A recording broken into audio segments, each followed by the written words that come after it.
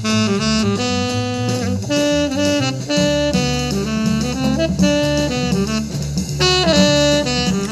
right, I want to talk about a balanced fund. And a balanced fund is a type of mutual fund that contains both stocks and bonds.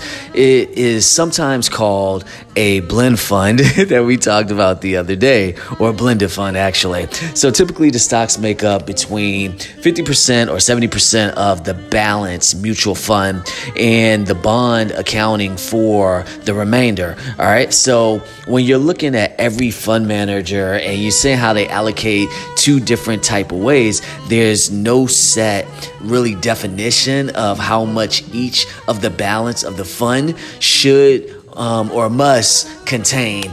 So that's just quick overview about balanced fund / blended fund.